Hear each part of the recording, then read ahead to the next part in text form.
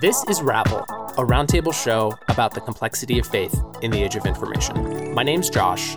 I'm Steven. And I'm Emily. We each grew up in different parts of American Christianity, and we still keep thinking about how to take it seriously, even as we leave some beliefs behind. We think theology should be an exploratory dialogue, so our hope is that the show will encourage growth, both for individuals and communities. We don't have all the answers, but we're here to sort out as much as we can over a drink or two.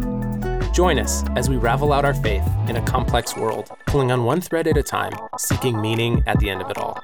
Thanks for listening. Well, in that case... Oh, love that sound on a podcast. Yeah. I love that taste on a podcast. That's delicious. Are you guys drinking anything? I'm drinking a big bottle of water. Excellent. I'm really boring tonight. Hydrate or dihydrate. You know, I went camping this last weekend and I wasn't underhydrated, but like in the car, I was conscious of the fact that I didn't drink as much as I normally do. You know, I like to overhydrate personally. I drink like 4 or 5 liters of water a day. That's incredible. Like a gallon or so. I don't drink that much. Yeah. I aim for a gallon. I hardly get there. Emily, are you drinking anything interesting? I made a fresh batch of Southern sweet tea just moments before hopping on to record. So that is what I am enjoying tonight. Oh, excellent. That sounds heavenly. I'm so into it. It is great. That does sound good. It's a Mr. Coffee iced tea maker. My mom had it, and she never used it. And so when Alex and I moved into the parsonage, she was like, here's a housewarming gift. Enjoy some iced tea. And I was like, thank God. Delicious. I'm drinking an IPA from Thirsty Street in Billings. So whoa, I'm pretty happy about that. Whoa. What do you do? Like import this or what? Excellent choice. What's that, Steven? How do you get it there? Import? You have someone like mail it to you? Well, or? I had someone get it for me. It's canned. Oh, nice. And it's my last 2. I got it like forever ago. Oh. But it's my last 2. I didn't know Thirsty Street canned or bottled. I thought they were all just on tap local. Do. Wow. They do both now. Good to know. I don't know how That's extensively neat. they ship it out, but yeah. Okay, well, we are here with episode 2. Thanks for joining us, everyone. Episode 2! If you're hopping in on We made episode it. 2, you made it through episode 1, which, man, I talked a lot, you guys. Yeah, it's okay. It's okay. We'll rein you in the future, but we had to let you run for a second. I had to get some stuff off my chest, right? Oh, man. But we're here on episode 2. We're going to do something. We don't really have a norm to break yet, but we're going to do something that's going to be out of the ordinary for like episodes moving into the future. And we are going to air a conversation that Emily and I had during our No Normal People podcast interview recording. And I just, because I had a good friend who was newly ordained as a reverend pastor, I just started picking her brain with so many questions about theology, especially the differences in the theology that she was raised and trained in, being, in the Methodist tradition. And I grew up in the very much Calvinist, evangelical, Baptist kind of world. So doing a lot of comparing and contrasting was extremely fun for me, but it was a little off topic for what No Normal People is designed to be. And this was the conversation that inspired essentially the entire Ravel idea. Like, maybe we could start a podcast together because we had so much fun talking. And I've been looking for an excuse for Josh to join me in podcasting as well. So what if the 3 of us talk theology? And then we just use this audio as kind of a launching point, unofficially calling this the conversation that started it all. What do you guys think? And here we are just shy of 2 months later. I know, right? Which is kind of crazy. So I just listened to this again the other day, and this was for the second time. And I'm really excited about this. If you guys are listening and you haven't checked out Steven's other show, No Normal People, I definitely recommend checking it out. I've listened from the beginning. It's really cool what he's doing with it. And also, if you're coming to us from No Normal People, this footage that you're about to listen to, Steven literally cut out an hour from his conversation with Emily. Like that's how long their episode was already pretty long, like just talking about her. Yeah. But this is like a whole nother hour that he didn't include. So this is pretty exciting. There is no shortage of theology conversation in the episode that ended up airing for No Normal People because I thought it was valuable. Yeah. But some of the digressions I take Emily on in this audio we're about to play were just so off. There's a lot. There's a lot. I noticed that there's a lot that you guys like barely skim the surface on. You guys also both like name drop quite a few people, and I knew quite a few of them, and even still, I was like, oh, there's so much here that like we're not talking about, and there is, even though you're like talking about quite a bit. Well, yeah, that's so good. I'm excited to put this on here. I think this is absolutely the conversation that started it all. The conversation that started it all. This is good. It definitely is. Yeah, for sure. So what we're going to do is this audio has been produced already. I made it available for Josh and Emily to listen to again. So what we're going to do is play that audio now here in the Ravel feed in this episode. And then we're going to come back at the end of that audio. And Josh has kind of put together some notes. Maybe he has things to comment on or things to ask us, like if we can remember what our train of thought was. So we'll just kind of do a debrief after the episode so we can include Josh in on the conversation that started it all. That will be episode 2.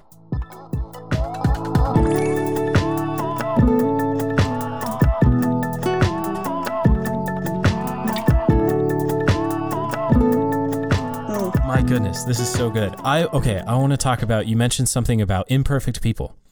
And I want to talk about the theology you grew up with and the theology you hold as a Methodist pastor now. Of course, we can recognize sin as sin. And of course, we can recognize that man will sometimes work against the dignity of his fellow man and even of himself and degrade, intentionally choose to degrade the image of God in a brother and sister or in himself. So that is my like base level. Can we agree that that's what sin is? Like this, it's a wound on our spirit and it's a wound on our soul. And this is what Jesus came to redeem from death for us so that we could find a life of healing. How far does the definition of sin go in Methodism? Because I grew up, if we're going to keep going back to Calvinism, I grew up with the T in tulip being total depravity. What is the theology in Methodism around sin, around perfection? Does it go so far as total depravity, or is there some weird gray space that Methodism likes to sit? That's actually a really good question because Methodism in itself has faced a lot of struggle in how they define things, and that and issues of racism and sexism was part of why Methodism is the way it is today, why there are so many splits. You have the AME church and the CME church, and then you have the Methodist church. Yeah, okay. And it's interesting because when we think of original sin or sin just even in itself, I think about John Wesley's sermon. And he actually had several discourses regarding sin and what that is. And Wesley, and I sort of hold true to this, that Wesley makes it clear that human nature has been so corrupted, just so deprived that there was no possibility of any goodness at all in ourselves that we could do for ourselves. And so God had to come and intervene. God's grace had to come and be established. And while I mostly agree with that, I think sin is something that is also chosen, and it's something that is unavoidable. It's something that we, for as long as society has been established, has just been a part. And I don't think it was something that God intended. I don't think it was something that, God's this puppet master where God's up above kind of pulling the strings and making things happen, so then God had to intervene. That's not at all what happened. Sure. I think there's something about this free will and this choice that we have that we can't fully understand how it snowballed into sin, how it has grown and has taken many forms. That is what it is now. Mm-hmm. And I would say that many people kind of debate about sin in itself. Are you born evil? Are you born good and then you become evil? Is evil the right word? Like, what is the word that you use? And I personally don't like the word evil or good. I think those are they're too binary of words to capture how we are born and established here on earth. Like, what does it mean to be good? How are you defining good? What is it that is the essence of good? Because my definition of good may not be the same as, the person to the left or the right of me. Sure. And John Wesley's sermons really tackle that, I think, of understanding that that's not the point. Like, the point is that God's intervening because it's so different. Everyone has such a different experience of sin. And that's why God is God. We can't fully understand it. And so God's grace is what is enough. And sin is one of those things that I like the Holy Spirit. I think we don't really want to talk about it. We really want to talk about, the Easter morning, the Jesus is risen, and we get to Good Friday and we don't really want to talk about it. We don't want to talk about why that's there. Like, why is that happening? Oh, right, because of sin. That's something that kind of makes us feel guilty. We really want to stay in the Easter Sunday moment of he is risen and feel the joy of that we're saved. And that's something I kind of want to tackle in my appointment here at Cody is when it comes to Easter season, I really want to sit in the Good Friday. I want to sit in trying to understand, like, what have we been doing in our lives that, caused us to have this holiday, to have this moment of celebration, because it's a reoccurring thing. We're not literally celebrating Jesus dying on the cross over and over and over and over again. What we're doing and what we're celebrating is the actions and the momentum that has started since then and how it's still happening today. Who's now being crucified? Who is going to be risen? Who is it then that we are going to be seeing in ourselves? Because we ourselves have to go through a type of crucifix. We ourselves have to bear the cross and really come to terms with what does it mean to carry the cross? What does it mean to be resurrected? Because that's a constant process. And I think God is just as much a part of that as God was when Jesus died on the cross originally. Wow. I should ask more questions. We should just go for a few more hours and I'll just keep asking questions and you get to preach some more because I'm so into this. Thank you for covering that because I think my struggle with sin over the last few years, and I'm so glad you got into what actually Good Friday is meant to be. I think it is too easy to be all over Easter and kind of ignore the fact that Good Friday, Easter was only possible by the fact that Good Friday exists. And I think the invitation of the cross there is that we must recognize the sin in ourselves, and that with Jesus's arms outstretched, nailed to the cross, he's inviting us to he's inviting us to sin our sins into him so that they may die with him, so that when he rises, they're left in the tomb behind. Again, this is a much more expansive and inclusive and exciting gospel that we are sharing here, as opposed to what I felt like I was growing up with, which again was a very individual. It was kind of this might be a straw man argument for penal substitution atonement, but there was some language that was always that was getting bandied about that made me uncomfortable because it felt like Jesus was just the venture capitalist with an angel investment that was going to help our eternal accounting books get back into the black, so that God wouldn't hate us anymore. So what about atonement theologies? What kind of atonement theology did you grow up experiencing, and what do you subscribe to now? Maybe personally, and then also what kind of systematic atonement theology does Methodism hold? If there can be a single one that it comes down to, Yeah, for sure. I definitely, so there's many different theories of atonement. You have the more, what's the word I'm looking for?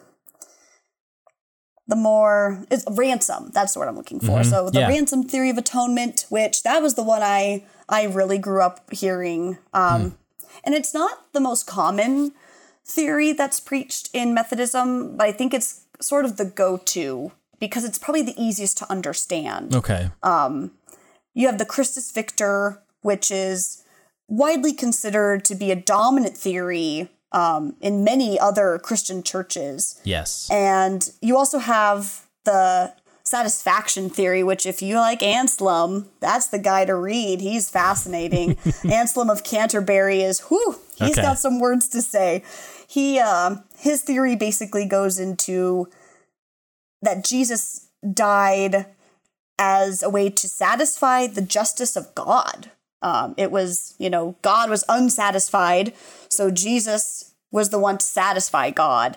Okay. And what's interesting is my personal belief in atonement is I'm not sure. And that's something I wrestled with in seminary. I took a class. Mm-hmm. I loved it. It was, what was it called? Idolatry in the New Testament.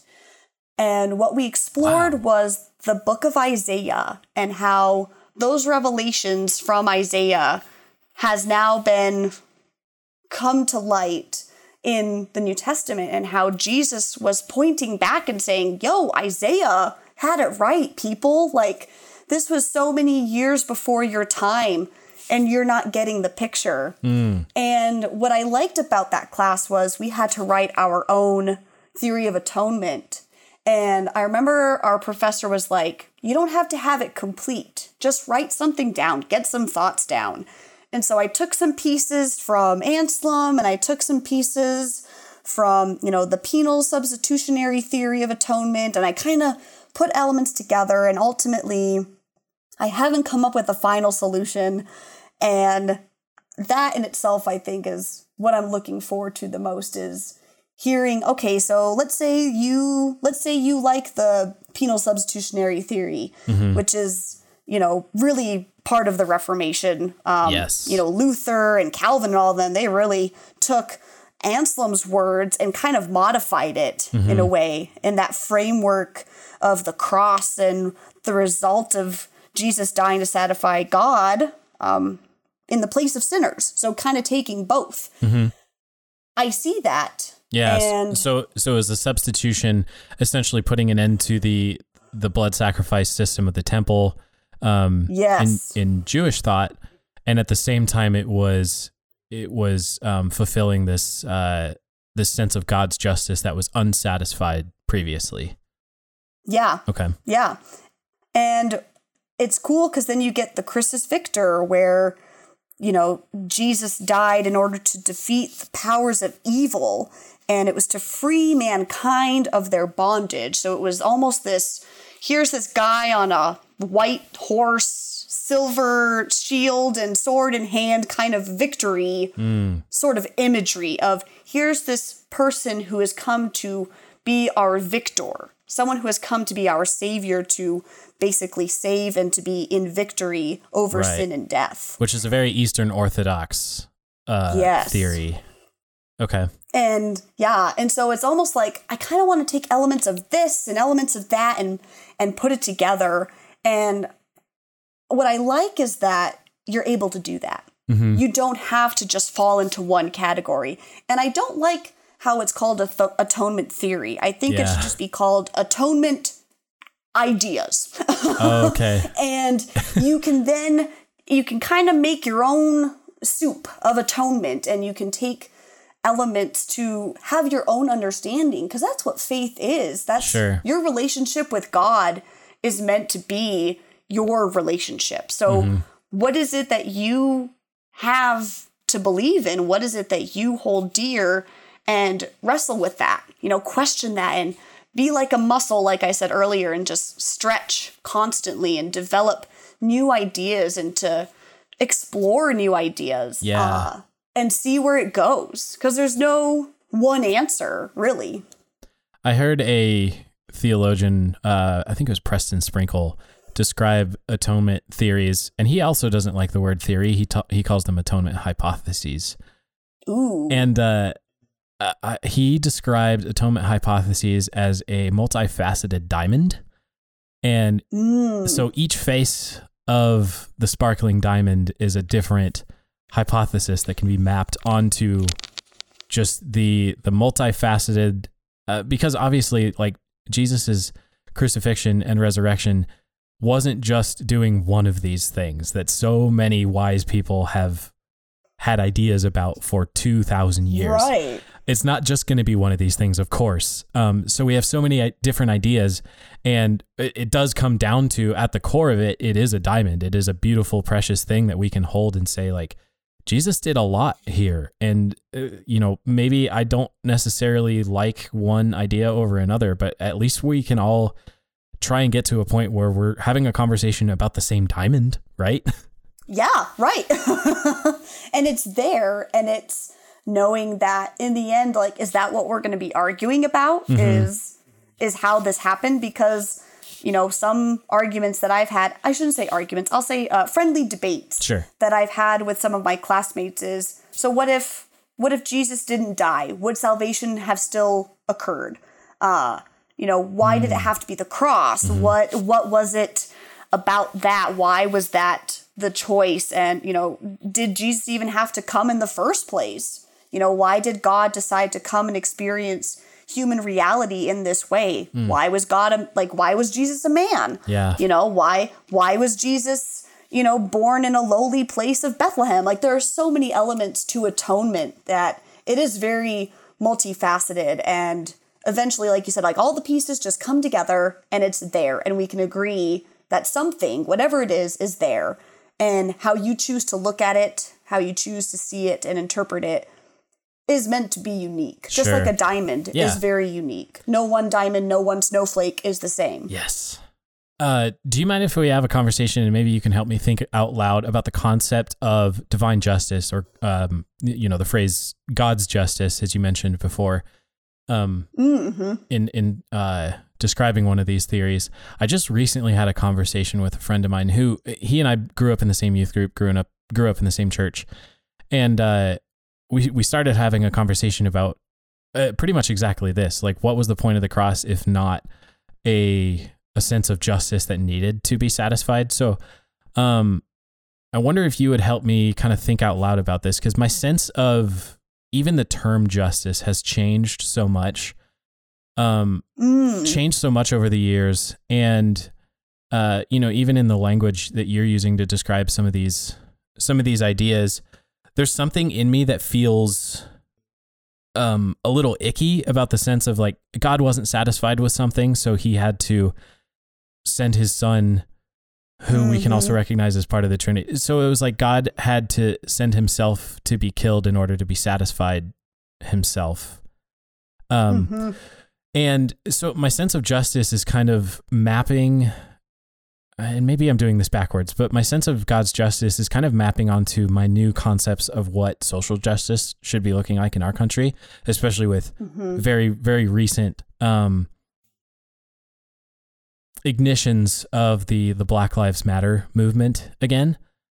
Yes. So what justice feels like to me, I'm reading the book by Brian Stevenson called Just Mercy, and there's a movie on Netflix about it, which is also fantastic. And I'm finding that the concept of justice for me is kind of evolving into more of a maybe like a liberation theology over again, kind of what I kind of maybe set up as like the divine accounting books, getting us from red to black. Red to Black again. My sense of justice is more of a release and more of a redemption right now in the work that Christ did for us in his ministry on the cross.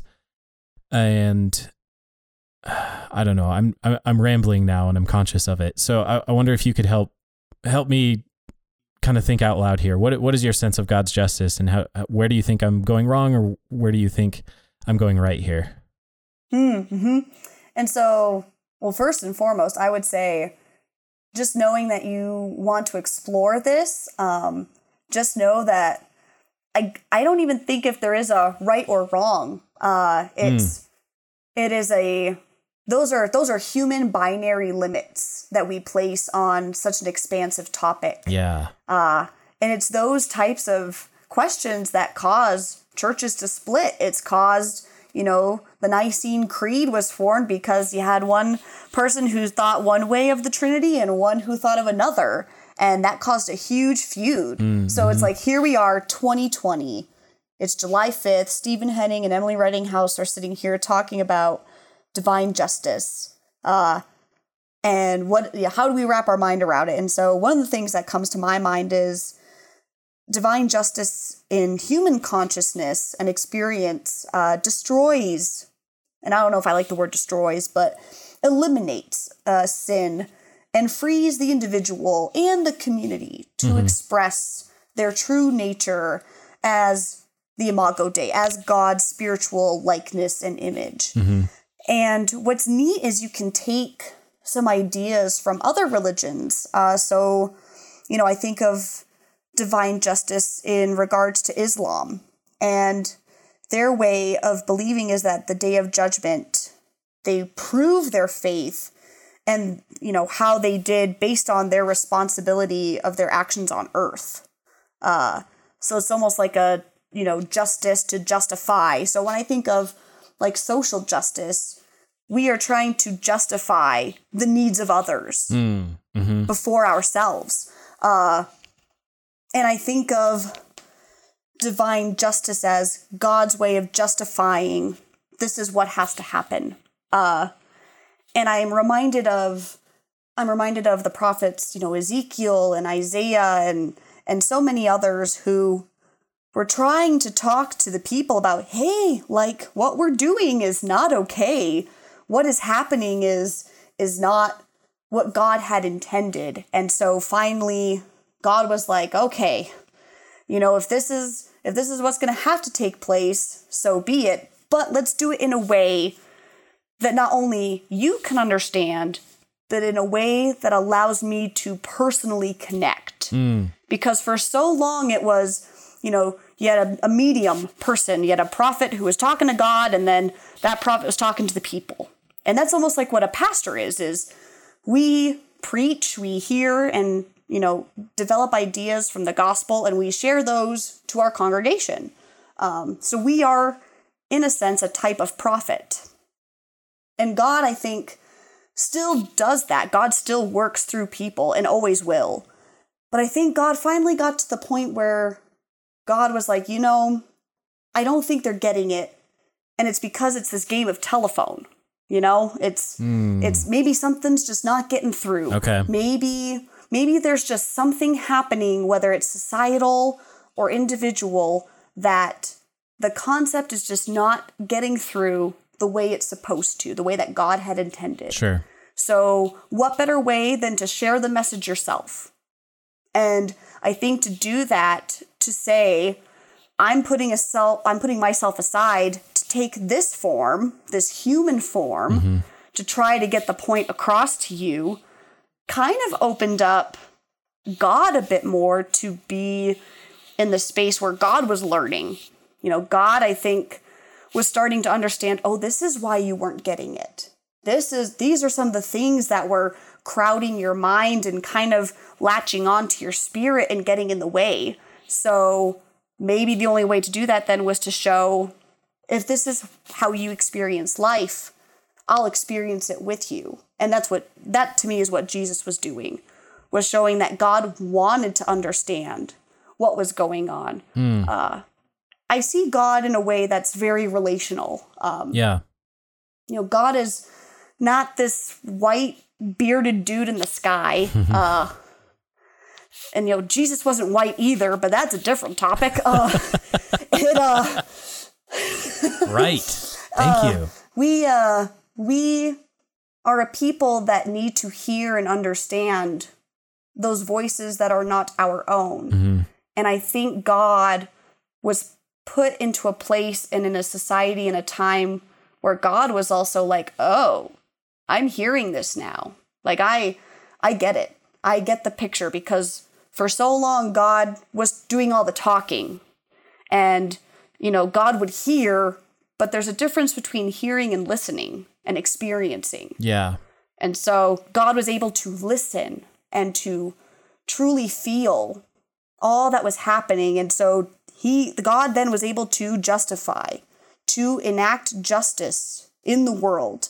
And it was through that human experience that we now understand it, and we too can have an experience of that unique nature of God within us. Mm-hmm. Interesting. Yeah. Yeah. Those are just thoughts. And like I said, it's something that's always going to be changing. And, if you hear something and it's tugging on you and you're like, ooh, what's that about? That I have found is a good thing, because you need to be comfortable with the uncomfortable. Yeah.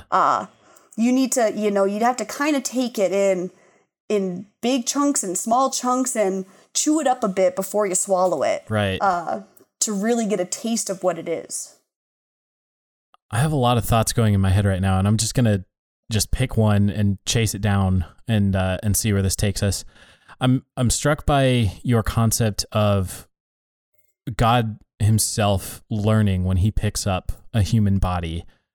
And I'm so excited by the way that's pairing up with a lot of what I've been reading. I don't know if you're familiar with Richard Rohr. He's a Franciscan monk, Franciscan friar. And he talks about the incarnation in that God wholly loves that which he chooses to inhabit himself. Like God loves humanity by becoming a human. That's the greatest expression of God's love, was to choose to put on a human body to, like you were saying, experience what we experience and like be in the thick of it. And be in places where, his disciples were also having conversations with these Pharisees. And now he gets to have these conversations with the Pharisees and point out their inconsistencies and point out their cognitive dissonance within themselves. Because I think the Pharisees themselves are a misunderstood bunch of people, that it's really easy to read them in 2020 and be like, these idiots, what are they, and then I accidentally say something that like one of them said in the Gospel of Luke, and I'm like, oh, dang it. I know how it felt to be like needled and poked and prodded by Jesus, who was like not willing to play their game. Right. And so it's that not willing to play their game thing that I'm kind of trying to chase down here, because my sense of God's justice lately is that Jesus's nature and God's nature being what I consider clearly in the Gospels to be so fundamentally nonviolent. Like Jesus disarms Peter and heals the wounded man and puts his lopped off ear back on and like fixes his scalp, basically, because that wasn't as clean as just an ear falling off. That, right? Yeah, no, right. I mean, let's envision, it's the whole Mike Tyson thing. Like that that was a glance off the skull, probably took a big chunk of skin, probably dug into his shoulder at the same time. Like, that wasn't just, but so Jesus doesn't cheer Peter on and be like, yes, keep doing that. He actually says, no, stop. And he heals the guy and he disarms Peter and says like, we will never do this. We're not playing that game. We're not playing the war game. We're not playing the drone strike game. This is not how the people of God do this. And I'm trying to show you this, and you're so missing the point. So close to my crucifixion. Like I've been teaching you this for how many years now? Come on. So I think in disarming Peter, he's disarming the church as well and teaching us a nonviolent way to be human. And I think it's that nonviolent sense of just overwhelming reconciliation that, like, if I want to label God's justice, that's almost how I want to say it. Like, God's justice is so subversive and so counterintuitive that it's not necessarily like the ledgers are being measured out or we're not balancing the checkbook here of sin versus good, grace versus depravity. Like, it's not a checkbook to balance here, but instead, like I said earlier, the cross is an opportunity for the Christian to sin our sins into Jesus's dying body on the cross, so that when his resurrected body rises again, the sin is left in the ground. Like, this is why we say in the Apostles' Creed that he descended to the dead. Like, he left it down there. And when he rose again, we're given this announcement that, sin can be left behind. Death even can be left behind. And this is why I absolutely love Christus Victor as well, is like, death just as a concept is now over for those who dare to live like it. So God's justice to me is kind of that taking violence, taking sin, taking ugliness, taking anger, however you want to say it. It's taking it out of circulation and leaving it behind with Jesus as our victor and as our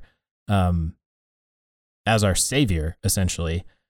Like the scene that always comes back to me, that just feels so right when I watch it. It makes me cry every time, is the very beginning or near the beginning of Les Mis, the new, at least the newer one, where Hugh Jackman ends up at this monastery on top of the mountain, and the priest welcomes him in with the biggest, like, wise man smile. Like, he knows something's about to happen. He's like, this guy.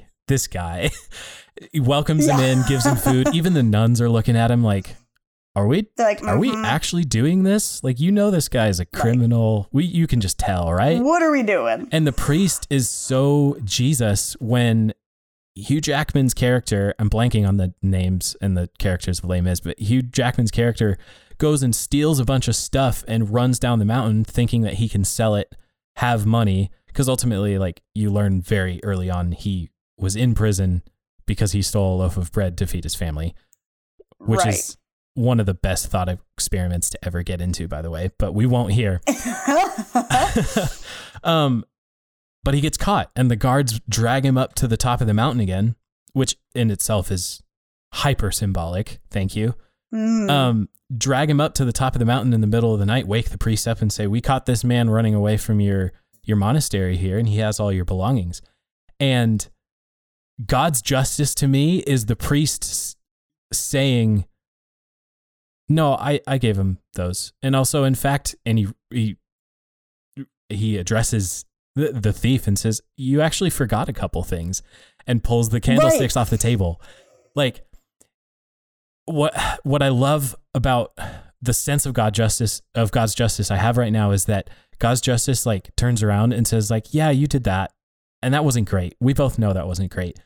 But I'm going to so subvert your way of thinking that I'm going to just, like, freak your bean here and, in fact, give you more gold and silver to go sell if you choose to go do it. And you can leave me on good terms. Like, I am stamping you with approval, essentially. Like, the guards have no idea. They have no category for what to do with this, because the entire system set up in the story is like, justice is exactly exacted. Wow. When things are paid for. And, like, this is why Russell Crowe's character eventually, like, the cognitive dissonance in himself when even he is spared, like, causes him to commit suicide, because he has no category for what just happened. No idea. Right. Yeah. And that, like, God's justice can do that. It can either redeem someone like Hugh Jackman's character and teach them, no, now you get to take this story and take this just overwhelming grace, Because the song after that, when he's in the little chapel and he's tearing paper and like screaming at the altar and then about to leave and turns around with tears, like, yeah, God, it just, that is it. That subversive, like, oh no, like this was never how it was supposed to be, and I'm just going to show you that by, in fact, doubling down on the thing that you thought was going to harm me. But instead, I'm just going to give you even more. And those two characters in that story, like, that's how they can be, that's how it is responded to. It's either accepted and then you amplify it, or you have no category for it and it so freaks you out that it would be easier to not be alive and deal with the dissonance, you know? Right. It's almost countercultural. And yes, exactly. That's what it's supposed to be, because, you know, and I can't tell or correct people on how they see God. I can only express how I see God. And for me, God is not punitive. God is not one to place judgment because of one thing. Yeah. If we have grace, then that wouldn't make sense, you know? And for me, and I think of that image. I think of when you were speaking of nonviolent, you know, really turning the tables on those actions of wanting to use the sword and you know, that's the thing too, is he instinctively drew his sword. That's what he grew up in that life doing. That was the only thing that he knew. Right. That's what his amygdala trained him to be. Like his monkey brain was just like, he was. Fight back. Gotta do it. Right. You know, like, there's the ear. It's right there. Yeah. And Jesus is like, whoa, let's, you know, you're up here. You need to be down here. Let's put that down. A notch, my friend. Take a deep breath. Okay. Breathe in with me, in through the nose, out through the mouth. So good. Center yourself, my brother. But at the same time, Jesus knew how to start a revolution. And I think of in the temple when he's flipping the table, I don't envision it as like he walked by and oopsie, I bumped into it and there goes all your money. Right. It was, he looked around, he probably cursed something under his breath, and just with all of his might, because he was a strong dude. He, you know, we envision him as a carpenter, but more than likely he actually worked with stone. He was probably a stonemason, because over in Palestine, the type of tree that's there, you don't do a lot of woodworking with. It's because of the weather, because of the climate, it's very hard to work with. So stone was actually much more pliable and better to work with and to build with. So you think of a stonemason, I mean, their hands just, there's calluses and they're beefy. They've done good work. So I imagine those hands just gripping that table and tossing it, you know, and that's not violent, but it's making a statement of saying, I'm able to direct my force in a way that is not causing harm, but is still getting the point across. Yes. And knowing that there are ways, there are outlets that we can direct our message without distorting it by using violence. And I think about recently, you know, I've had a lot of conversations with friends about the Black Lives Matter movement and the looting that has gone concurrence with that. Yeah. And they don't, you know, the understanding of, well, why are they doing this? Like, it's not a form of protest. They're just destroying things. Well, they are destroying things as a form of protest. And it's when it becomes violent that message is no longer getting across. It's lost, yeah. It's when that message is being tainted by this act of harming someone else. And Jesus definitely was trying to shape the society of where war was constant. War was something deeply ingrained in that society, as much as we don't want to admit it. It was. And well, as it always is in empire. And it will be. We see it today. War is happening in different forms. Right. And it'll take different shapes. And so here's this lowly guy from the house of David who claims to be the Messiah, who says, we're going to change this.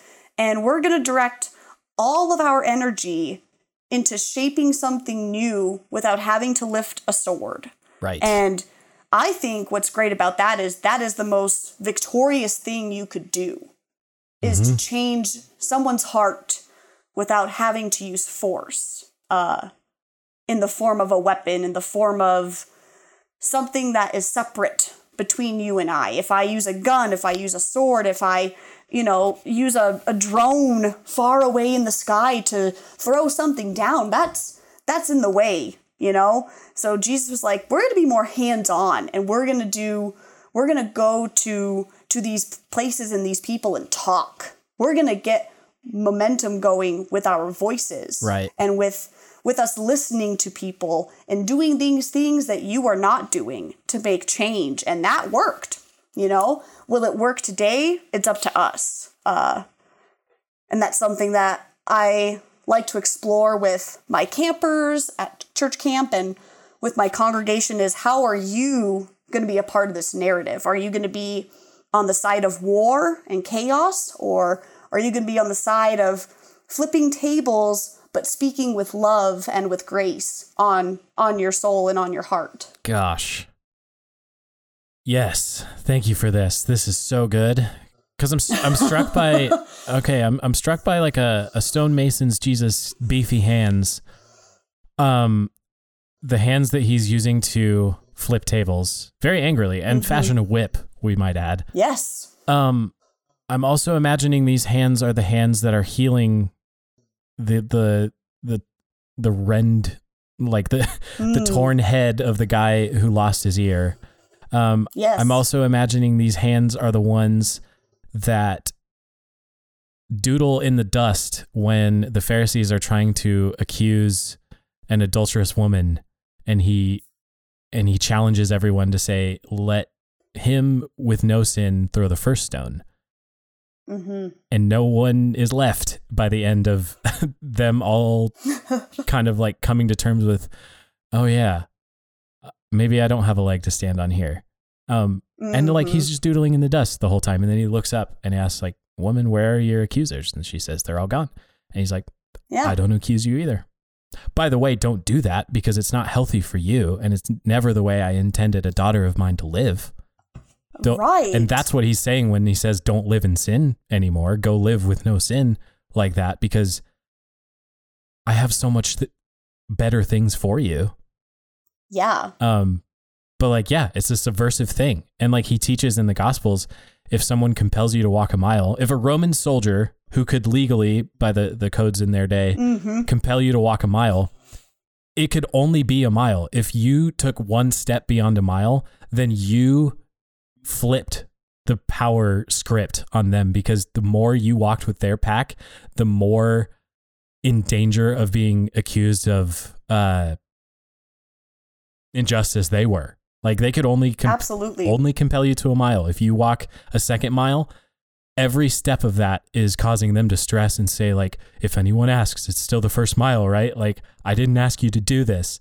And this is why if somebody slaps you on one cheek, you turn the other, because you turn the other. Exactly. Because when you turn the other, you're inviting them to use their other hand, which apocryphally maybe was typically the hand that you would clean yourself after ridding yourself of some waste. And, cleanliness was not what it was then as it is now. So typically you didn't do any greeting. You didn't do any touching with your other hand, is because this is how you would clean yourself. But if you turned your other cheek and offered them, go ahead and slap me with your dirty hand. Yeah, see what happens. Exactly. See what happens. Like, you think that would be just a little bit of a social moray? Like, nope. Like, ooh.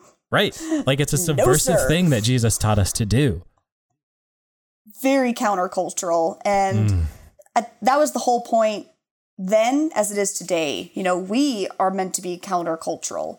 We are meant to, take that narrative and take that understanding of, walk another mile, turn the other cheek in today's context. It was very contextual, and that is something I don't think a lot of people fully embrace. No, not at, well. And it's different, yeah. And I mean, even in the Gospels, Jesus kind of critiques the concept of an eye for an eye and a tooth for a tooth as well. Like, you know, if we're going to map this whole trajectory and this whole theme that we've been talking about for the last few minutes, like, instead of an eye for an eye, somebody robs you of an eye and you pluck out one of theirs. What if you offered the second one? Like, would that not freak someone else out enough to think maybe what I was doing was wrong? Mm-hmm. Maybe there is a different definition of justice. And it's almost like that reverse psychology. There's in something a way baked into the universe that is so freaky when you take it and turn the other cheek, or walk the second mile, or allow yourself to be crucified, even in the midst of men and women taunting you, saying if you were really God, you would get yourself down. It is not human nature to experience that. It is a God nature. And that's, I think, what God was trying to show us was, no, you can tap into this. Like, you can do what I do in a sense if you just do this, turn the other cheek. You know, it's something that you're not used to, and it's because you're human. There are so many limitations that we experience. So let me try to engage you in this a bit more, you know? Mm-hmm. Yeah. Something just popped into my head. Like I said, I've been reading Just Mercy, and before this conversation, I was thinking the title was Just Mercy in the sense, like, the word just was saying simply mercy. Right. But after this conversation with you, I'm starting to think of that title in my head as a just mercy, just as in justice mercy. Right. Like, the justice of God is the radical mercy that's offered to us in a God that would allow himself to be crucified and rises again, and in fact forgives the very people that crucified him. Exactly. Right. And I had to read that book for one of my Christian education classes in seminary. And one of the topics that came up was, how do we then, as the majority, take this book, take this knowledge, and share it with people, you know, because it was meant for everyone to read. Absolutely. You know, there certainly wasn't you have to fit this, you know, it's for this class or whatever. It was a book that I truly believe he wrote to, almost in a sense, like God was like, hey, I need to get the point across. So it's like, he wrote this book, was like, let me share these experiences that you are either missing out on or choosing to ignore. Willfully blind. And let's take this information and wrestle with it to have a better understanding of, okay, how are we going to turn the other cheek now? Because this has been happening for so long, and there is no justice in what is happening. And so how do we, as a majority, how do we, as those who are privileged because of not our own doing, some of it our own doing, but mostly, you know, it's just how we were born and placed in this world, how are we going to shape the narrative for those people? And what is it that we can do to lend not just our voices, but our ears? Because clearly we have a lot of listening to do. Clearly there's a lot of deconstruction that we have to do and put back together in a way that's better for us to actually come together.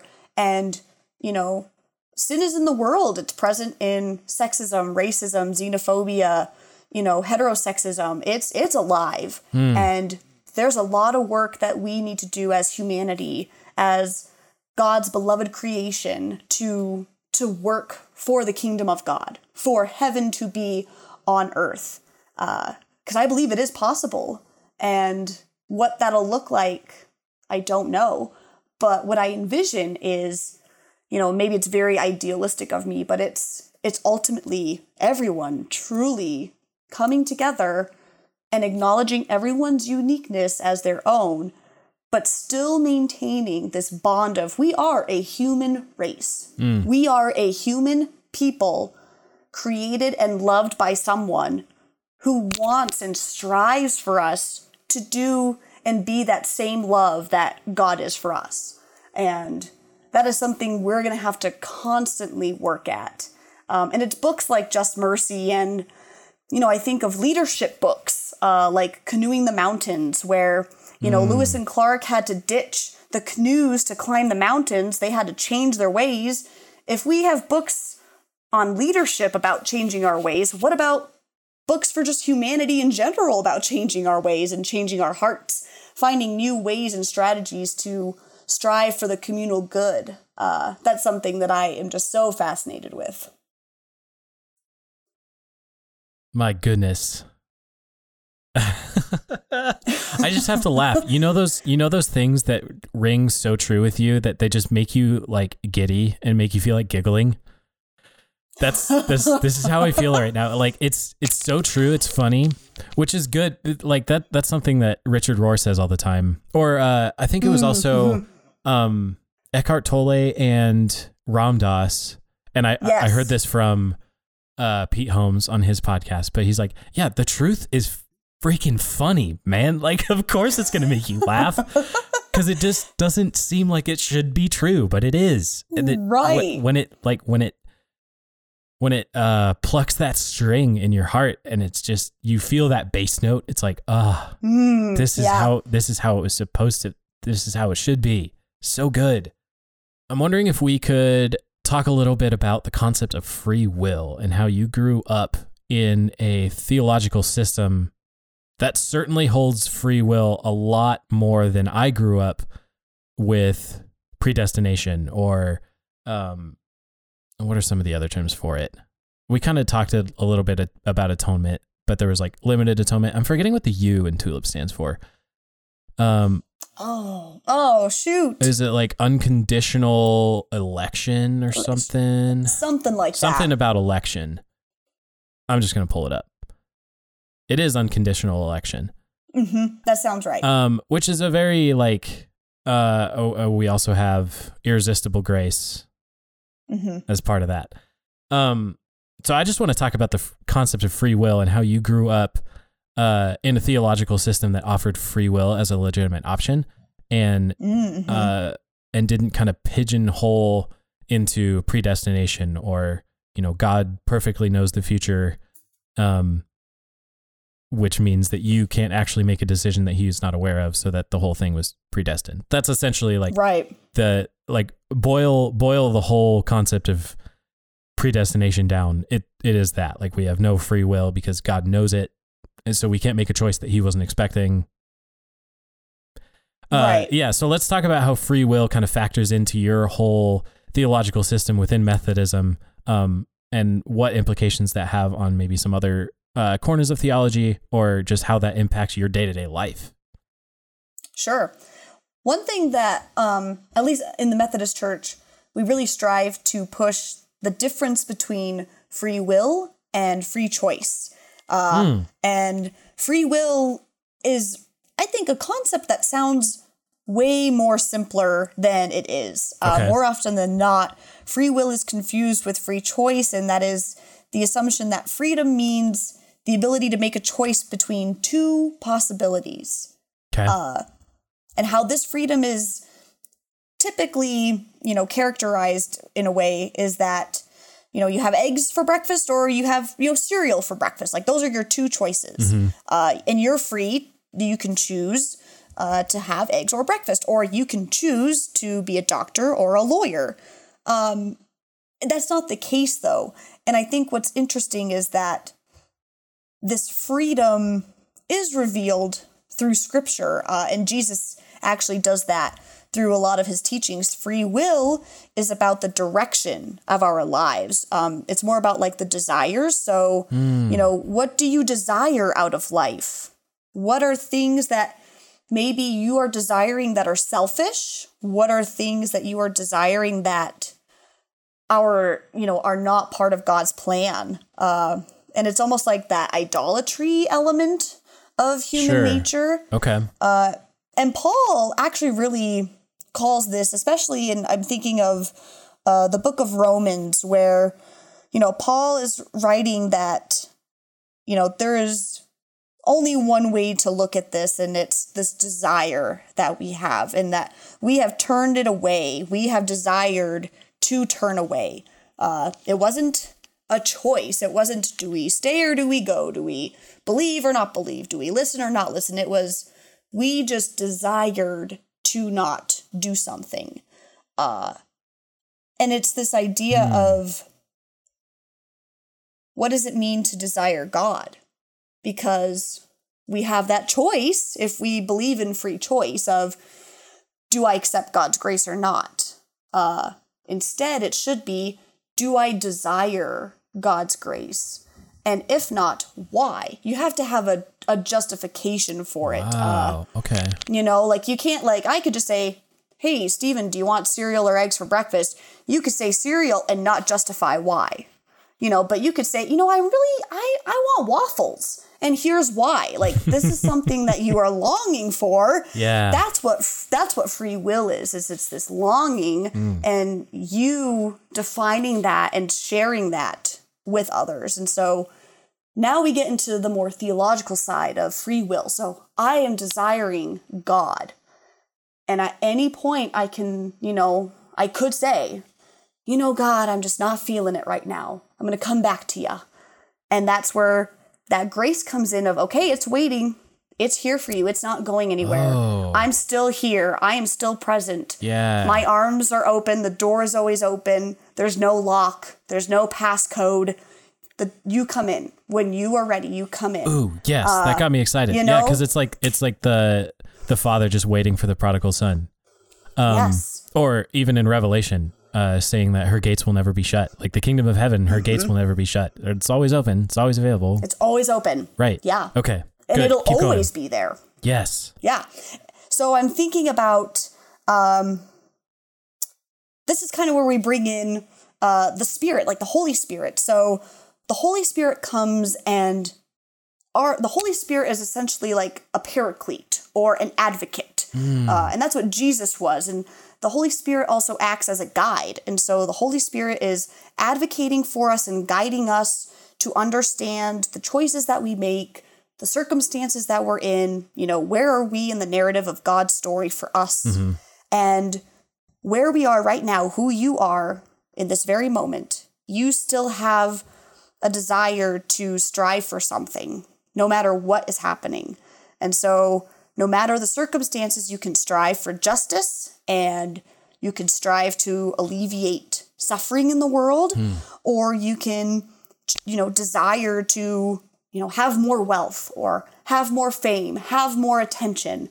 You know, regardless of what it is, that gate will be open because the Holy Spirit is finding a way to work in your heart to allow you to see the gate that is open. You know, I think so many times of my own experience where I was so mad at God after my friend had died of, just shut the gate. Like, I don't care. Like, whatever. And I would have this feeling of wanting to like turn my back, and it'd be like, no matter where I turned, it was like there was a mirror and I was looking and seeing behind me. You know what I mean? It's like, no matter where I was, I could see God was with me, that God was present, God understood, and God cares. And it was because that God came and experienced life as a human that we were able to see that God cares. So when you have this concept of free will to desire something, it kind of makes sense that we should desire to strive for peace, grace, love, mercy. Like, why would you want anything else in the world? Because those are good things. Those are pure things and sacred things that really make and shape the world into a better place. And all people are able to experience that. It's when we desire, you know, fame, fortune, you know, infatuation, anything like that, those selfish things, that is not for the good of humanity. Those are things that get in the way. And so our will should be to desire those things that are for the communal good and for God's glory in the world. So free will is a concept that, ooh, man, I could talk about forever. Yeah, I honestly had no idea that there was even a distinction between free will and free choice. And maybe that's a fault of my own study, or just a deficit in what I was taught to be the other side of the binary of, you know, we believe in predestination and there's free will over there, those Armenians that are weird. Right. But us good Calvinists, we can't entertain those thoughts at all.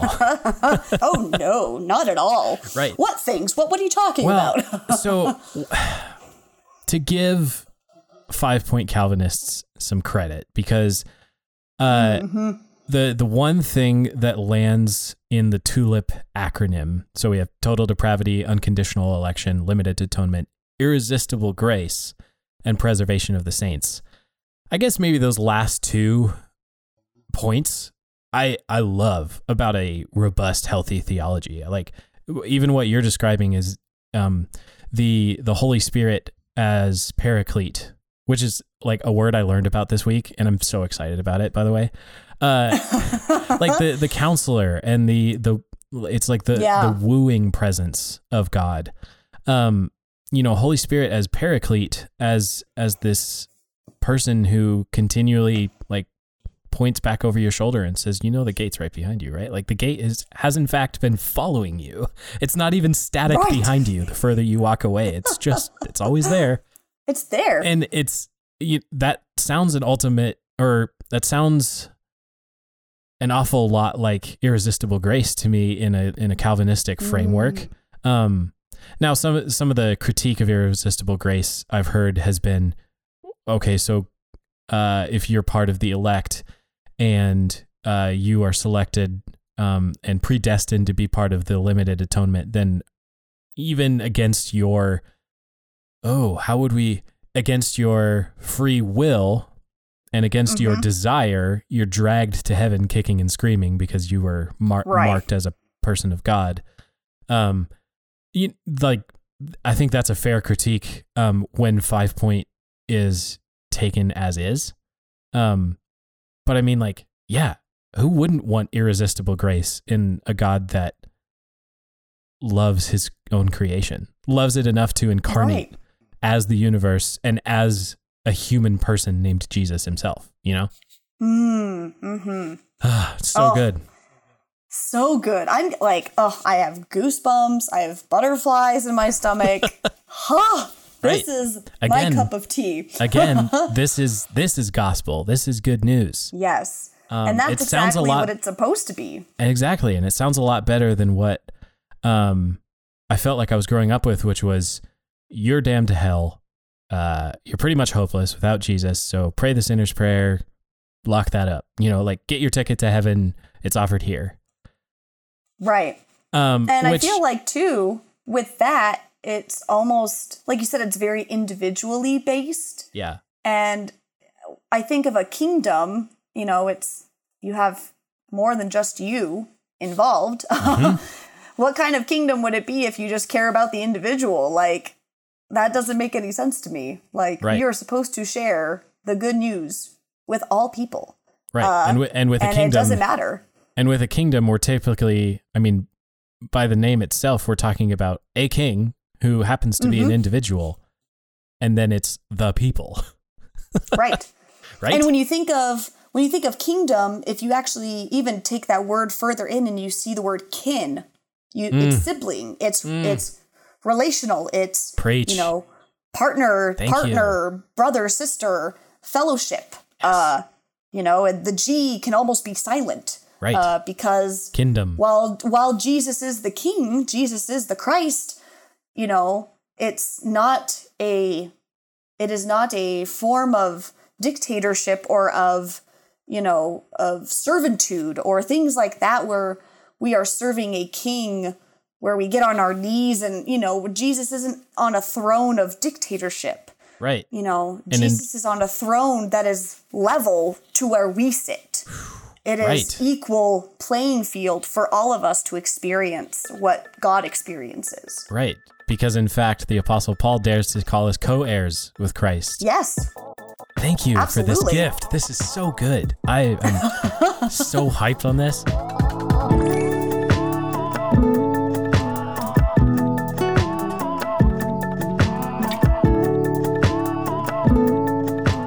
Okay. I know that was a lot to listen to. That you guys kept talking a lot. But I wanted to say something before we really get into it. It was a doozy. I queued up this audio the other day in my podcast player, and I had been in the middle of another podcast, and the raw footage you gave me, Stephen, just like abruptly stops, like pretty much where it did. And as soon as your audio stopped between you two talking, my other podcast came on, and the host literally started saying, and I quote, "Which is why there's no definitive answer to this question. There's several different hypotheses." And I had to pause it because I was like, wait, was that Steven? No. Wait, this is a different podcast. What? And it was like completely relevant. What? Whoa. Isn't that wild? That's why. So I guess just for a production note there, the reason it does abruptly kind of cut off is in the podcast, I became aware of the fact that I was rabbit trailing pretty hard off the source material, that just being Emily's life, and we just started talking theology. So the reason that conversation just kind of abruptly ends is because that was essentially an hour of conversation. I just was able to cut on either side and lift out of the audio and push Cut away, the other yeah. push the other sides together, and that ended up being more or less no normal people. Well, I was just going to say, throughout the interview, Stephen would be like, wow, we've been talking about theology for 35 minutes. But then he'd be like, well, I have another question now that we're talking about this. And then it'd be like, oh, it's been an hour that we've been talking about this. Maybe we should jump back on topic. But I loved it. Like, even though the topic completely switched from what No Normal People is normally about, it was such a great conversation. And it was great because it was my first Sunday and I was able to share with Stephen that moment and just to talk theology, and it was so great. Oh, that's crazy. I forgot it was your first Sunday. Her first Sunday, and it might as well have been my first amateur media interview ever because I was so off topic. Okay, that's enough of me and Emily. Josh, your notes. What did you have for us? Well, I have to say, I do have to say, when I listened to this the other day, even though it was the second time I've listened to it, because I listened to it forever ago when you were first like, hey, let's do a podcast. The other day, this was a really encouraging listen for me because earlier this week, I watched a documentary that came out this year that was really heavy on penal substitutionary atonement and some like Calvinist reform theology. And I tell you what, for me, it was really encouraging listening to this interview again.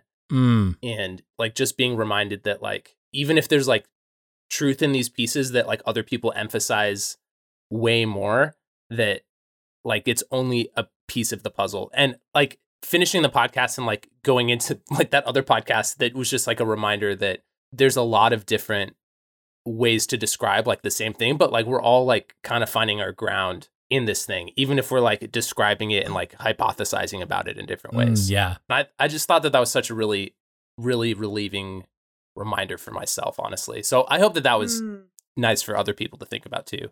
Like, for instance, I was thinking about it particularly with, you guys mostly talked about like justice and atonement. And for me, it brought up this question of like, and maybe Emily, maybe you have more insight into this, but do you think that atonement language in some ways is just semantics when we're like still like finding unity in the discussion over like what the function of Jesus and the Christ was?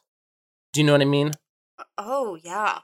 I would say so. I also think a lot of it, well, like you had just mentioned, it's contextual, and there's so much conversation about who the figure of Jesus is for, particular people, and it's hard to, that's why I don't like the word theories, like, theories doesn't apply to something that isn't necessarily concrete and proven by scientific reasoning. And so, like, atonement theory, that word doesn't fly because the fact that there are so many open-ended conversations around the topic of who Jesus even is as a person, let alone if Jesus is the Messiah for people. Just take away the word theory and just put in whatever label you think would be fit. So like atonement hypothesis, atonement speculation. I think when we start taking away those labels, language around atonement and things revolving around atonement become clearer, and I think opens up the conversation a bit more, because that word theory just automatically kind of hard hammers in, oh, well, it's theory, so therefore there's reasoning behind it, and there's, there's all these facts, and there's this research, when it's a soft science. Isn't that kind of funny, though? I like that you brought up science. Yeah, I like that you, sorry, I was really cutting you off there, but I really like that you brought up scientific theories and like the distinction there, because I really like to make fun of people that like approach science and say something like, well, it's just a theory, as if like that discredits it somehow, when like the opposite is true in science. The like theory means it's like well established. Right. Exactly. Whereas like maybe in this atonement discussion, saying that's just a theory is like pretty accurate. Yeah. Like you don't actually know. There's a tone of voice that comes with the word theory when we're talking theology, for sure. Yeah. Although, so I don't remember if you guys touched on this. Oh, no, you did. It was in the, you were talking about like the diamond style of understanding it, like almost like it's 4 points on the square of atonement or something. I think you were referring to Preston Sprinkle, Stephen. Yep. If I'm remembering correctly. Yeah, nailed it. It's funny, this documentary that I watched, that there were some things I liked about it, there were some things I didn't like about it, but one of the things I did like was that they kind of used that analogy, but they argued that like penal substitutionary atonement was like the crux of it. They actually used the analogy of a cross, that like maybe like Christus Victor and ransom theory and whatever the other one is besides penal substitutionary, that they like all fit together, but like penal substitutionary is like the crux of the cross. Right. Which is arguable, but I thought it was interesting that like even they were kind of like, they all fit together. They're like all referring to the same thing, even though they were like definitely emphasizing penal substitutionary. And I thought that was kind of interesting. Right. But I was reminded in your interview here about like scapegoat theology, which is usually attributed to René Descartes, if I believe correctly. And it just like, it took me back to like some of the parables, and I was like reminded of like parables of like the lost sheep or the lost coin, and how like, even though you can argue from the text for something like scapegoat theology, Jesus has to become like our scapegoat somehow. Wherever we're finding that in the text is not the parables. The parables of the shepherd are not, the shepherd has to like sacrifice his son to find his lost sheep. Oh. You know what I mean? Ooh. Like, you know what I mean? Like I was reminded of that when you guys were talking about like the relationship between atonement theories, and it was just kind of interesting to be reminded of the parables in that way. Like there's nothing in Jesus's parables, especially about the kingdom of heaven or the kingdom of God, where there's any sort of like, I mean, I guess you could argue that the shepherd lays down his life for his sheep, or like some phrasing like that, but there's nothing like the shepherd takes a sheep and sacrifices it and to find other sheep, which like actually might have made sense to the Jewish people, because like sacrificing sheep was like kind of the norm. Like that would have been really fitting analogy to use, but like he just completely flips the script and like doesn't even talk about something like that. I just thought that was kind of interesting to be reminded of. Ooh, that's a good point, because the shepherd doesn't have to go slaughter something to go find, he leaves the 99 or leaves 98, kills one to find the other. Like that's not a trade that he has to make. Or the woman with the lost coin, like you bring that up. Or even like the prodigal son. The reason that the parable of the prodigal son is like, there's so many layers to it, but ultimately the father is like, okay, I know this isn't the best way for you to live. I know this much money in the hands of a very young man is actually going to destroy him in a way, but I'm going to do it because I value the dignity of his own choices. So I'm going to send him out. He's going to go do whatever he does. And the father like divorces himself from the money, even in a way. He's like, it's not even my money to give. I'll give it to you now. It's not going to work out great. But the minute I see you cross the horizon, I am sprinting out there to meet you. That. Okay, I thought of this parable too, and I have a question. Sure. Are you ready for this? Okay, so I feel like the prodigal son parable is usually understood as God is the father, and like the older brother is the Pharisees, and the younger brother is us, right? Like it's kind of understood in that way. So who is Jesus in that story? Ooh. Where is he? Ooh. Jesus tells this story. Where is Jesus? It's true. I think a lot of people think Jesus is the calf. Whoa. Okay. Okay. Yeah. You know what I'm saying? Like that was the only parable I could think of that like had some sort of What? element of death or like sacrifice. And it would almost be like I don't know, like I can't imagine what like the father character would be saying, but like, son, I'm glad you're home. I'm gonna kill this calf, and this calf's name is Jesus. Killed him just for you. Oh man. Okay. I'm that And I don't like that reading, if I'm being Me honest. neither. Like that's probably too overblown, but that's not great. Emily, what's your reaction to that? I'm so curious. Well, oh my gosh. Well, okay, so you bring up a good point because like you even laid out, oh, okay, so we typically identify as this character and, you know, we identify God as this character, but I actually had a conversation the other day with a parishioner at my church, and she was like, Pastor Emily, is it bad to say that I see myself as the son that didn't run and take the money? Like, I'm the son that stayed, and I feel guilty and hate towards the sibling that is being welcomed back. And it made me think for a second, like, maybe the roles aren't clearly labeled. Like, maybe we are able to see ourselves in multiple ways. And so I don't know where I would put Jesus in that story. Like, it just makes me think so hard. I don't know. But you bring up a really good point, though, I think.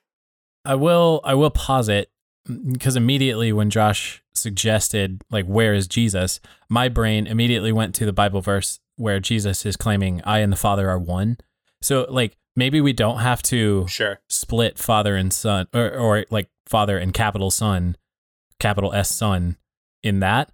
I'm also just cracking into Richard Rohr's Universal Christ. And I'm so tempted, you guys, just to say Christ is the path itself, or Christ was like in with the pigs that he was hanging out with, and also in the mud, and also in the money, and like my temptation is just to say like the Christ spirit throughout the entire story. It's so evident to me, like that something it seems to be maybe safeguarding the son, and at the same time allowing it to happen, and at the same time quickening his heart to be like, you know, I really sinned against my father here. I should go back and like adopt this posture of humility and whatnot. Like there seems to be a spirit in the air in the story that never gets named that causes different reactions from different people. You know, the father is just so joyful to see his son back, and that spirit is giving him the gift of that joy. The son, the prodigal son, is the one who's like maybe that voice of conviction.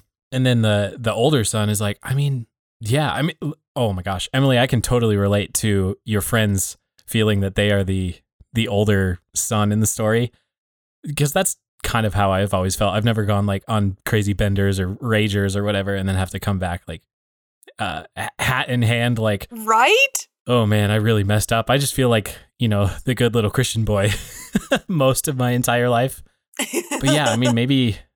No, Stephen, I think you're right on the money there about like Jesus being one with the Father, and like your point, Emily, about like there's the reason the parables are so powerful is because usually they're not clear and they're really ambiguous and they're open to interpretation. But Stephen, I think you're absolutely right that like we probably shouldn't separate whoever the God figure is in that story, which is why I think reading Jesus as the calf is like a completely misunderstood representation.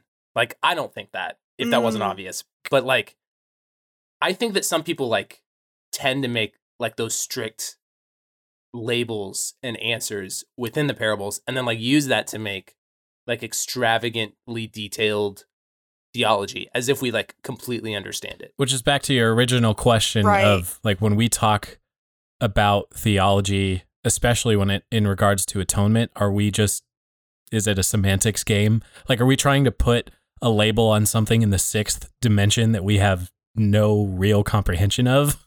Mm-hmm. I think this is a very real possibility. Yeah, which I think is interesting. Although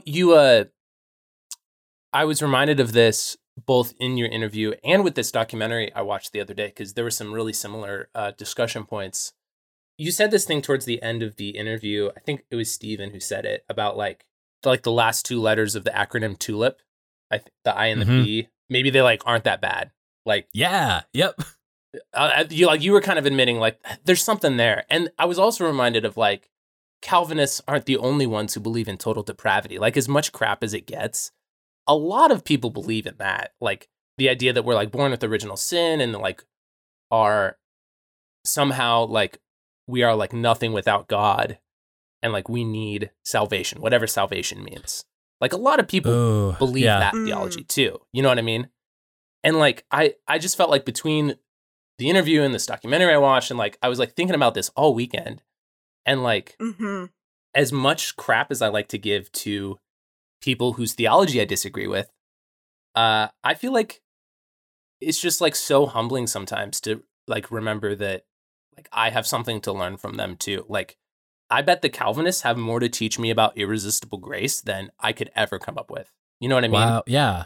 Oh, like as much crap as I like to give them about like double predestination and like they think they know who's going to heaven and hell. Like, man, irresistible grace is like kind of a concept. Like they've done way more thinking about that than I have. Yeah. I love that posture. I think my entire goal in this Ravel project, like speaking with you guys on a weekly basis, is literally just to train up that attitude in me, Josh, that you've put your thumb on there. Like I want to contend with the ideas on the merits of the ideas themselves, and I never want to caricaturize someone based on the theology they have, because I do agree that total depravity doesn't strictly belong to the Calvinists, right? So like it does that tradition a disservice, and it also does myself a disservice just to be like, oh, you know, those people over there, they believe this nonsense thing that I don't completely agree with. Because while, I mean, this could be an entire episode, but I don't necessarily think that total depravity and original sin are tangled in such a way that you can't separate them and not have either one. Like I believe in the concept of original sin, but I'm really not convinced of total depravity yet or anymore. I don't know how to put that, but man, I just think that's such a healthy attitude to bring to these conversations. Like I have something to learn from someone who probably agrees or disagrees with me on more points than not, but at the same time, like I'm here to learn. I'm not here to just win the debate or like destroy on YouTube. Emily, this might be too much of a can opener, but how do you feel like you are conscious of like being comfortable with the uncomfortable, especially as you're like stepping out of seminary and like into a church? And like you kind of already hinted at this on the show before about like how you feel like there's some stuff that like you kind of don't have like certain opinion on. Like how do you wrestle with that, like comfortable with the uncomfortableness that you guys mentioned? Yeah. So I know, well, one thing for sure that I'm deeply, deeply positive of is that we will never have all of the answers, and that's not the point of life. Because I just don't see, for me personally, I don't see how a loving and gracious God would create us in God's image and say, okay, figure it out, have fun, and then just leave it to where we're all stumbling to find this supposed right answer.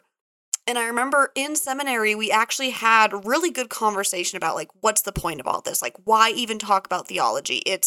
Some people consider it to be a dead topic. Like there's no point. God doesn't have room in the world. And for me, that reminded me, well, my job, like my call as a pastor is to live in this space where I'm not going to have all the answers. And when people look to me for answers, I can gladly tell them that I don't have everything figured out. And that reminds them and reminds me of this human connectedness that we have with God. And for some reason, that gives me comfort in knowing that there are just some things I still don't have any clue about. You know, we can talk about like the Holy Spirit in the Methodist Church as much as we say we love to talk about it. We really don't. And I feel like we don't really know what we're talking about with the Holy Spirit. And so some people just don't want to bring it up.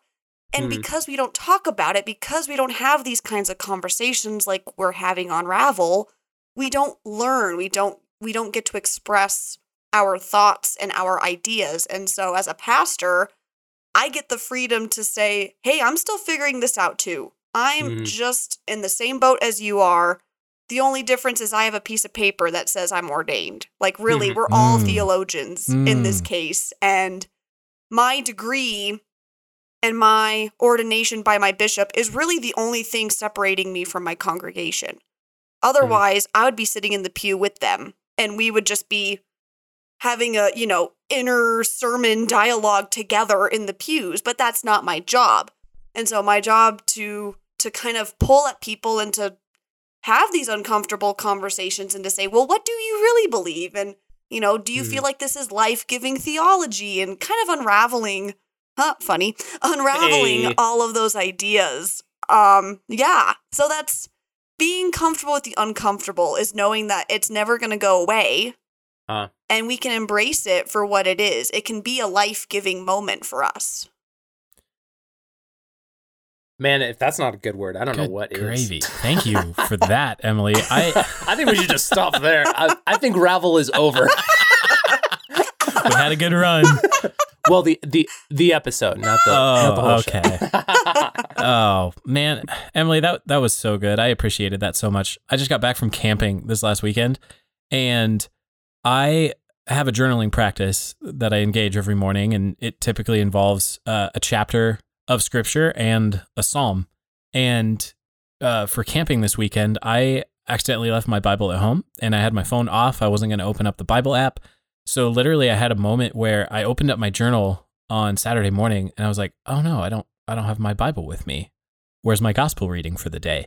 And I look up from my camp chair, and it's like this beautiful, like blue-green, slow flowing river right in front, like opening itself up to me. There's this whole, like, this valley scene with birds and squirrels and making all sorts of noise. Like bees were like buzzing around me. And it was one of those moments where I just felt like my awareness expanded, and it was like, I have so many questions about what happens in the Bible, and I have so many conflicts within myself with, like, what is the right theology to believe? What will inspire me to live the best way? And it was one of those things where, instead of putting something like, Acts chapter 14 on the top of my page, I just put Clark Fork River. Like, oh, the river gets to be my gospel reading for the day. And I just get to learn something about God here. So, like, when you say we're never going to have the answer, to me, it's like, we're never going to have the answer if we insist on putting words and systems around it all the time. What if instead you just try to try and wrap a loving gaze around it and just let it be exactly what it is? I've been reading Richard Rohr. I've also been listening to a lot of podcasts along these lines of everything we have, everything we need is already here with us. And in fact, to bring it back to the prodigal son, that is exactly what the father says to the older son who is struggling with, I've served you this whole time. Like, I never abandoned you. I never betrayed you. I never squandered my inheritance. Where's my celebration? And the father says, like, I am always with you, and everything I have is yours already. You just didn't get it, right? You just didn't wake up and grab it, or just you didn't just look up from your camp chair and see the river preaching to you, That's what you got me. That's where you got me, Emily. I love it, especially because creation ultimately is well, not ultimately, but it's truly where you can see God at its God at its finest. There are just so many beautiful, untainted things in nature that we can't even there are so many things think about the oceans. There are so many things in the oceans that we still haven't even uncovered yet. So really, it's just mind-blowing to see the vastness of creation and to know that's just how vast God is. There's still so much to learn, and there's so much to see. And Stephen, I think that's beautiful that you were able to just use the beauty around you to kind of open you up to journaling and not having a Bible. You don't need one at that moment. You can just be present with God in that space and know that it's still just as life-giving as opening a Bible. Right. My goodness. This is a good one. Josh, do you have anything more on your notes from the audio we played before we wrap up? No. I think we covered everything that I felt inspired by you two talking. So that was lovely. I think we hit everything that I wanted to talk about. Thanks for indulging us. Thank you. I mean, this was the conversation that started it all, and now it just keeps going from here. I guess to wrap up then, sweet. A big thank you to Louis Zong for the use of his song In Full Color off of his album Here. You can find that on Spotify and Bandcamp, or pretty much anywhere else music is available. Go jam his stuff. It's absolutely fantastic. Also follow us at RavelPod on Instagram and Twitter. We are also on Facebook if you happen to be a Facebookian. Also, leave us a review if you like us. Yeah. Maybe if you don't like us too. We'll take negative reviews if you really hate us, I guess. We still want to know. Apple Podcasts? Do people still leave reviews on Apple Podcasts? Is that a thing, Stephen? Apple Podcasts is still ground zero for perfect ratings and reviews. You can also, if you're not an Apple user though, you could head over to our Facebook page at facebook.com/TheRavelPod and leave a review on our page. That's the way Android users can get in on the rating and review action. And probably most importantly, if you think that one of your friends would like listening to us, we'd be honored if you'd share us with them. We just want this to be a conversation, and if this is a conversation that more people want to be a part of, the more the merrier. So absolutely. We're glad you're here too. Yeah. Also, if you guys want to follow us on any social media, all of us are on Twitter, and you can find our Twitter handles in the show notes too. So thanks for listening. We'll see you guys next week. Love it. I enjoyed episode 1 so much with Emily giving us a benediction. I think we should make this a tradition. Oh yeah. I think we should too. How do you feel, Pastor Emily? How do you feel? I'm honored. Truly. I feel so good. As we close this time together, just know that we are here in community, unraveling and wrestling with our theology together, with drink in hand and lovely conversation.